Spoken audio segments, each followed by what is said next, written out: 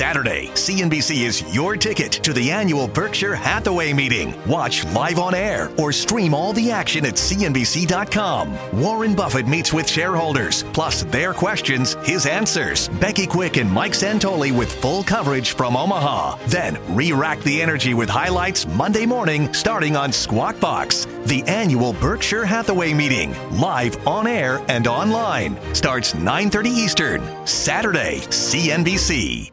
Options Action is brought to you by TD Ameritrade, where you gain access to research tools to help you sharpen your trading strategies. Hey there, Options Actions fans. I'm Leslie Picker in for Melissa Lee. We have a big show on deck. Here's what's coming up. Stocks soar to all-time highs. But will rising risks derail the rally? If you think we're in for a September sell-off, Mike Coe lays out a way to take some protection. Plus, a tale of two charts in the cloud. Chartmaster Carter Worth sees the best of times and the worst of times for two big names reporting earnings next week and later. Chew on this. Tony Zhang is finding big opportunity in this $37 billion company on deck with results. We'll lay out the trade. It's time to risk less and make more. Options Action starts right now.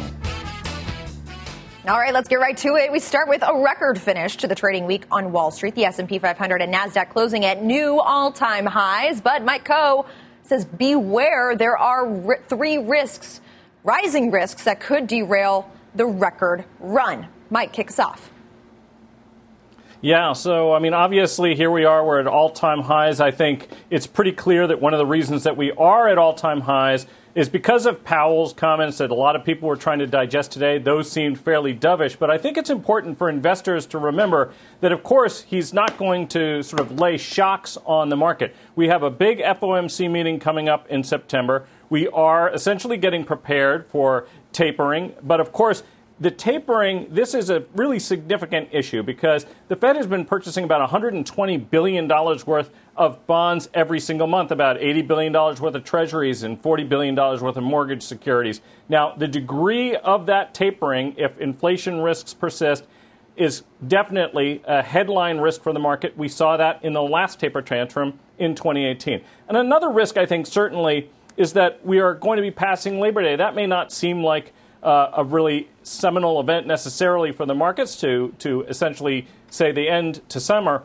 But the truth is that actually we're entering a historically volatile period for the market. A lot of people consider October to be a volatile period, but September tends to be too. These are two of the most volatile months that we typically see. So I think that obviously presents a risk. And then, of course, we got a little bit of a taste of geopolitical risk this week. But I think the important thing to remember is that we always have geopolitical risks. We always have macro risks. But it's when you have those in conjunction with a relatively complacent market, an uncorrected market, a market that is at all-time highs and that has valuations very close to those that we saw in 2000 before, obviously, we had a significant pullback in tech stocks. I think all three of those things put us essentially in a fairly precarious spot. Tony, what's your take? What do you make of those three risks and what it means for the markets? Yeah, so when you take a look at Jackson Hole and the price action from the market here today, largely it hasn't changed the base case here.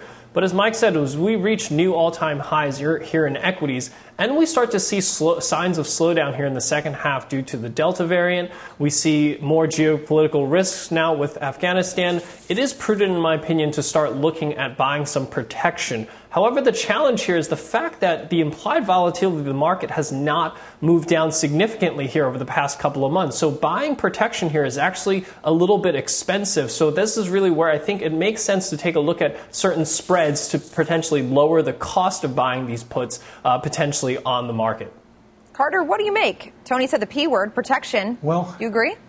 Yeah. Let me just throw out something that we just worked on, Team Technicals at Cornerstone, from the statistician extraordinaire Jillian Tarlow. Consider the following. In the month of August, we've now made 10 new intraday highs in the S&P. That has not happened since August of 1987. And the record number of intraday highs in the month of August is 11. and that was in 1929. Do analogs always play out? Does this have to be 1987 or 1929? Of course not. But these are the things that start to register when you're having a conversation about the P word, protection, how to take measures in the event of a market drawdown. Seasonally, this is the worst period of the year. We do know that the August, September, October 3-month period of all rolling 3-month periods is the only one that is negative, 1928 to present. Wow. Well, I am no financial historian, but I do know what happened in 1929 and 1987. So if you think another P word, pullback, is coming, Mike has a way to use options to take some cover. Mike.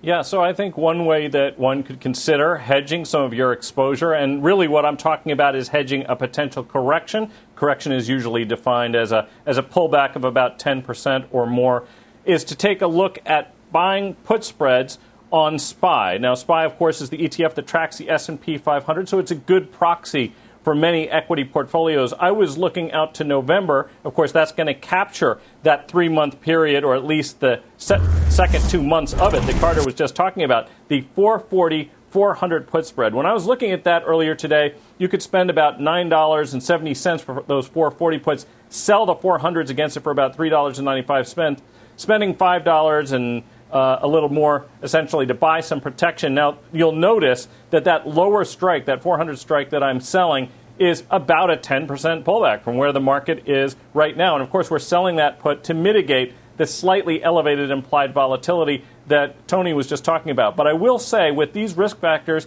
and given the fact that we've had such a run here, I actually think that the prices for these options is justified. Good to know.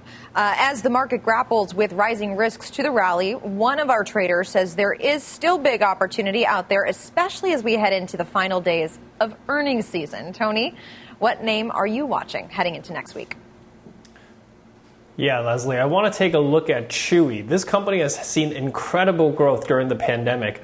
But I think for investors going into earnings next week, I think the opportunity here is as it starts to focus here on profitability in 2021. If you look at the chart itself here of Chewy, the stock had a very incredible run to start off the year, but that quickly faded. And it spent the better half of this year trying to get itself back up to that 87.5 level where it roughly started the year on. And since over the past month or so, it's been building a bit of a base above that level, and I think going into earnings next week is what it carries it a little higher here. And if you look at the business itself, valuations are quite stretched here for this particular business. But if you look at the stock, if you look at the business, they've been able to sustain multiple quarters of 40% plus year-over-year revenue growth. So I think these rich valuations are somewhat justified. And if you look at the earnings itself, right now the market is implying about a 9% move. But over the past 8 quarters, the stock has only moved on average of about 6%. So when you take into account the fact that the stock is trading at fairly rich valuations, which means that upside may be somewhat limited, and the fact the implied volatilities are so elevated, the trade structure that I prefer to use going into earnings is to sell a put spread. So I'm going out to the October 1st weekly options, and I'm selling the $90, $83 put vertical.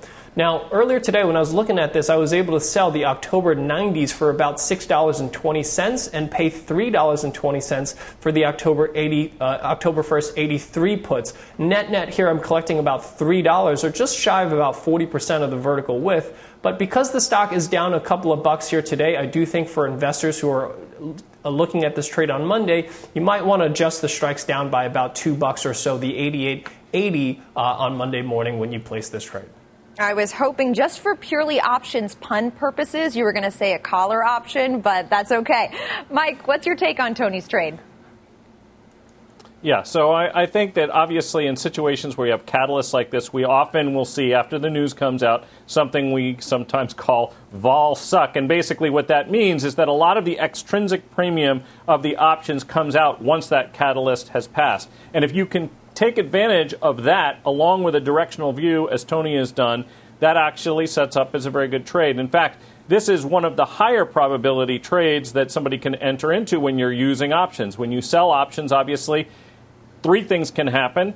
2 of them are good. If the stock stays where it is or if it goes in your chosen direction, you'll be profitable. And, of course, since he's using a spread and not just selling puts naked, this is a situation where he's not going to face unlimited downside risk either. All right. Well, we are just getting started. As a reminder, for everything Options Action, check out our website, optionsaction.cnbc.com. While you're there, sign up for our newsletter. Here's what's coming up next. Up next, it's cloudy with a chance of profits. Two big cloud names report results next week. How you can play one for a breakout and the other for a breakdown. Plus, calling all Options Action fans. Reach into your pocket, grab your phone, and tweet us your question at Options Action. If it's nice, we'll answer it on air when Options Action returns.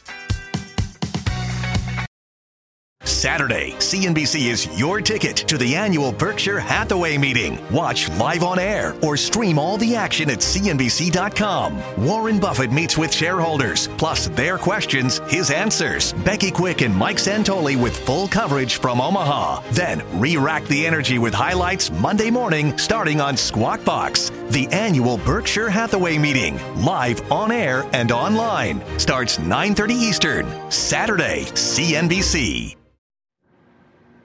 Welcome back to Options Action. Call it a tale of two cloud stocks. The chart master says it could be the best of times and the worst of times for two big names reporting results next week. Carter, let's take these one by one, starting with Zoom. What is the setup into earnings? Well, so that's the worst of times one, if we're going to start with the bad one, which is fine. So the issue with Zoom, I have two charts. We can jump right in. The first chart, you can see where we are. We're at a major inflection point. You can call it the apex of a wedge or a triangle. It doesn't matter what you call it. It's a standoff. But the key is this. We know that great run-up, obviously pandemic-related, essentially Zoom goes from 50 to 600, more than a 10-bagger. Drops 50%, and now here it sits in the apex of these converging lines. How does it get resolved? You see I've drawn an arrow there to the downside, but look at the next chart, and this is what I'm keying off of.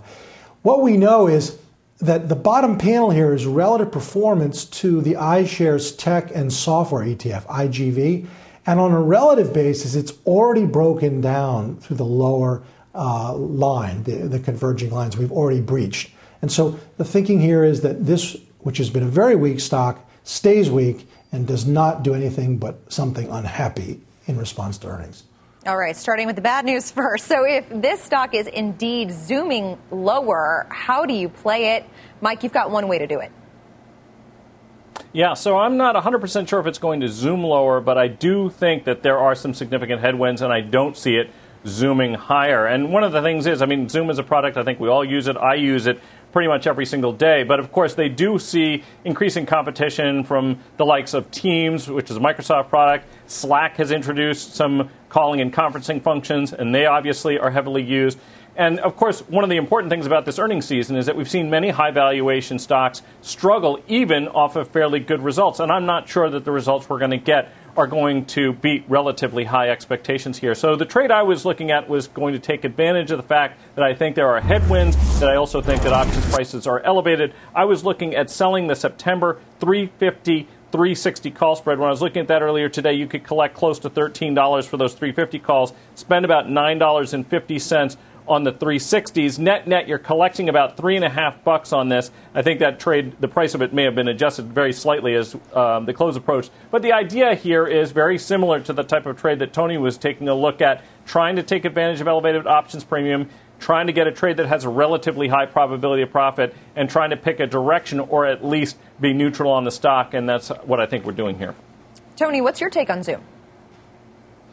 Yeah, if you look at the chart on Zoom, the 345 level is key. The fact that we recently broke below that this week, I think, is a suggestion of what's to come, especially if you think about the underperformance of Zoom relative to its sector and relative to even high beta, which has been a relative underperformer here for the market. So unfortunately, I think Zoom is heading lower. And the credit spread that Mike is using, very similar to the trade that I'm using in Chewy, makes a lot of sense for this bearish view, especially with that 345 level. His break-even price on the credit spread is about 353, just slightly above that resistance level I'm referring to. So as long as it stays below 345 or even moves a little bit higher, this strategy will be profitable going into earnings.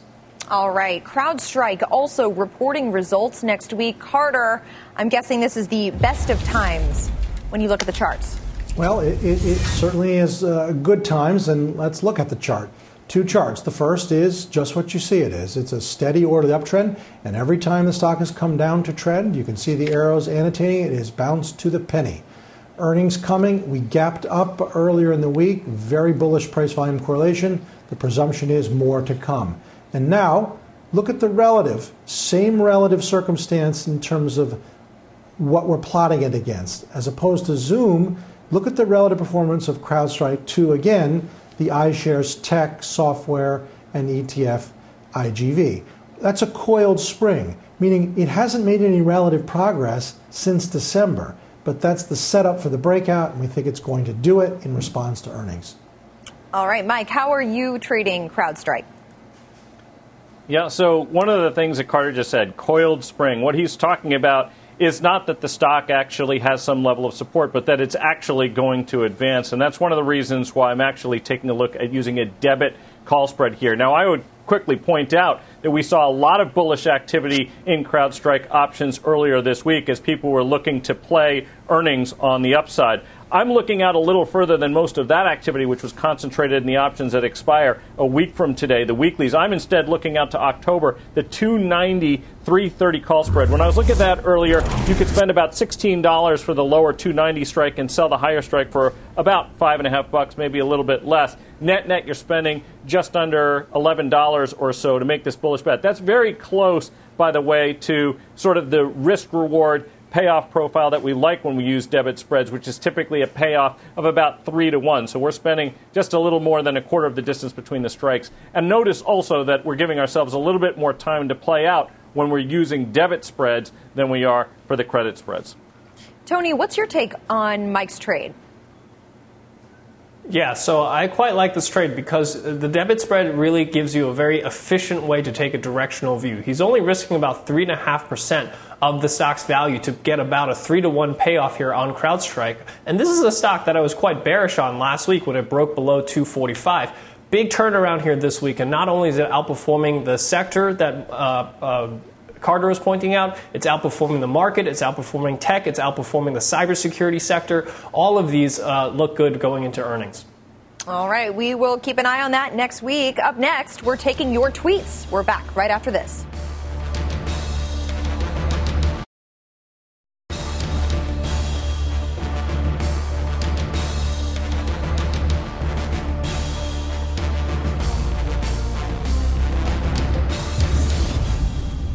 Welcome back to Options Action. Time to take your tweets. One viewer asks, they say volume adds weight to price. That is not happening with Salesforce, though, which gapped up on more than 4 times average daily volume, only to be struggling on a strong tape today. I was long September 3rd, 280 calls in front of the print, and they're now down 80%. Roll out or walk away? Tony, what do you say? Yeah, so I think your view here on the chart is absolutely correct. Volume does add weight to the chart. However, what I think is a little bit concerning here is the time frame that you're using the options for that particular view. Because when we think about this type of chart pattern, a breakaway here, usually you need quite a few weeks in order for that to establish and to continue higher here. So this is part of why on our Salesforce trade last week, we used an October expiration. The call spread that we use is up about 35% since we've entered this particular trade. So you want to buy yourself a little bit more time, but your chart views are absolutely correct. Carter, what do you make of the chart views? Well, so here's the thing. It lent a lot of weight to price. There was a huge, heavy volume upthrust and gap, and it was news-related, earnings. This is a normal reaction. We almost have filled the gap. It's an aggressive buy more. Yes, your time frame is a little tough. You've only got a few days, but very bullish circumstance. Mike, what do you say as a viewer puts it, roll out or walk away here? Yeah, I mean, obviously rolling out would correct basically the situation that both Carter and Tony have identified. With only a week to go, you definitely want to give yourself a little bit more time when you are taking on long options plays, unless they're really just related to the catalyst. But it sounds like you have a view that goes on a little bit beyond that. All right, our next viewer asks, thoughts on the SLV Silver ETF. Will it tag 30 by the end of the year? Time to buy some call options? Mike, what's your thought? Yeah, so fundamentally, I rather like silver, although obviously if you've been taking a look at how it's been behaving, it certainly would seem that 30 is a long way off from where we are right now. I actually would expect, even if we do get a rally, that it's probably going to run into a little bit of trouble up around that 26 level. So the trade that I would probably use for something like this would be a low or zero cost call spread risk reversal, selling some perhaps 10% out of the money puts and using those proceeds to help finance the purchase of an upside call spread, maybe the 24-26 or the 23-26 call spread. That would cost close to zero at this point and basically give you a downside buffer of about 10%, but give you participation up to an anticipated level of resistance. Tony, what's your take? How do you trade this? Yeah, so I like silver from a charting perspective. You have a nice range between 22 and 27 or so, and Mike basically read my mind. I think buying calls here makes a lot of sense, but I also like selling puts as well at the same time to fund the purchase of those calls. So that's exactly how I would play it. Carter, how do you look at this chart from a technical standpoint? Sure. I think just in terms of addressing the 30, I mean, the odds of hitting 30 by the end of the year are close to zero. That being said, there's no reason you can't get 25, 26. That's where the overhead supply is. I would be long and play for those levels. Our next viewer asks, will the gap in Amazon be filled? Carter, back over to you. What do you think? You betcha. So Amazon, think of what happened similar to Netflix, a big winner that then goes in a range for almost a year. And rather than breaking out on its earnings, it broke down, gapped down. But the damage is contained just as it was in Netflix. And just as you see Netflix climbing back now, Amazon too is likely to not only fill that gap, but ultimately break out and make new highs. If you're long, you stay. Mike, what do you think? Yeah, I mean, fundamentally, it's really hard to bet against this company. I mean, they basically execute in many areas. We continue to see good growth. I think they're getting decent margins at long last. People forever were asking, when is this company going to see profits? And, of course, now we are beginning to see them. They've invested in their business. They've done so very wisely, and I do like Amazon in the long term. All right, good stuff, guys. Thank you so much for being here. That does it for us here on Options Action. We'll be back next Friday at 5:30 p.m. Eastern. Don't go anywhere. A special edition of Fast Money starts right after this break.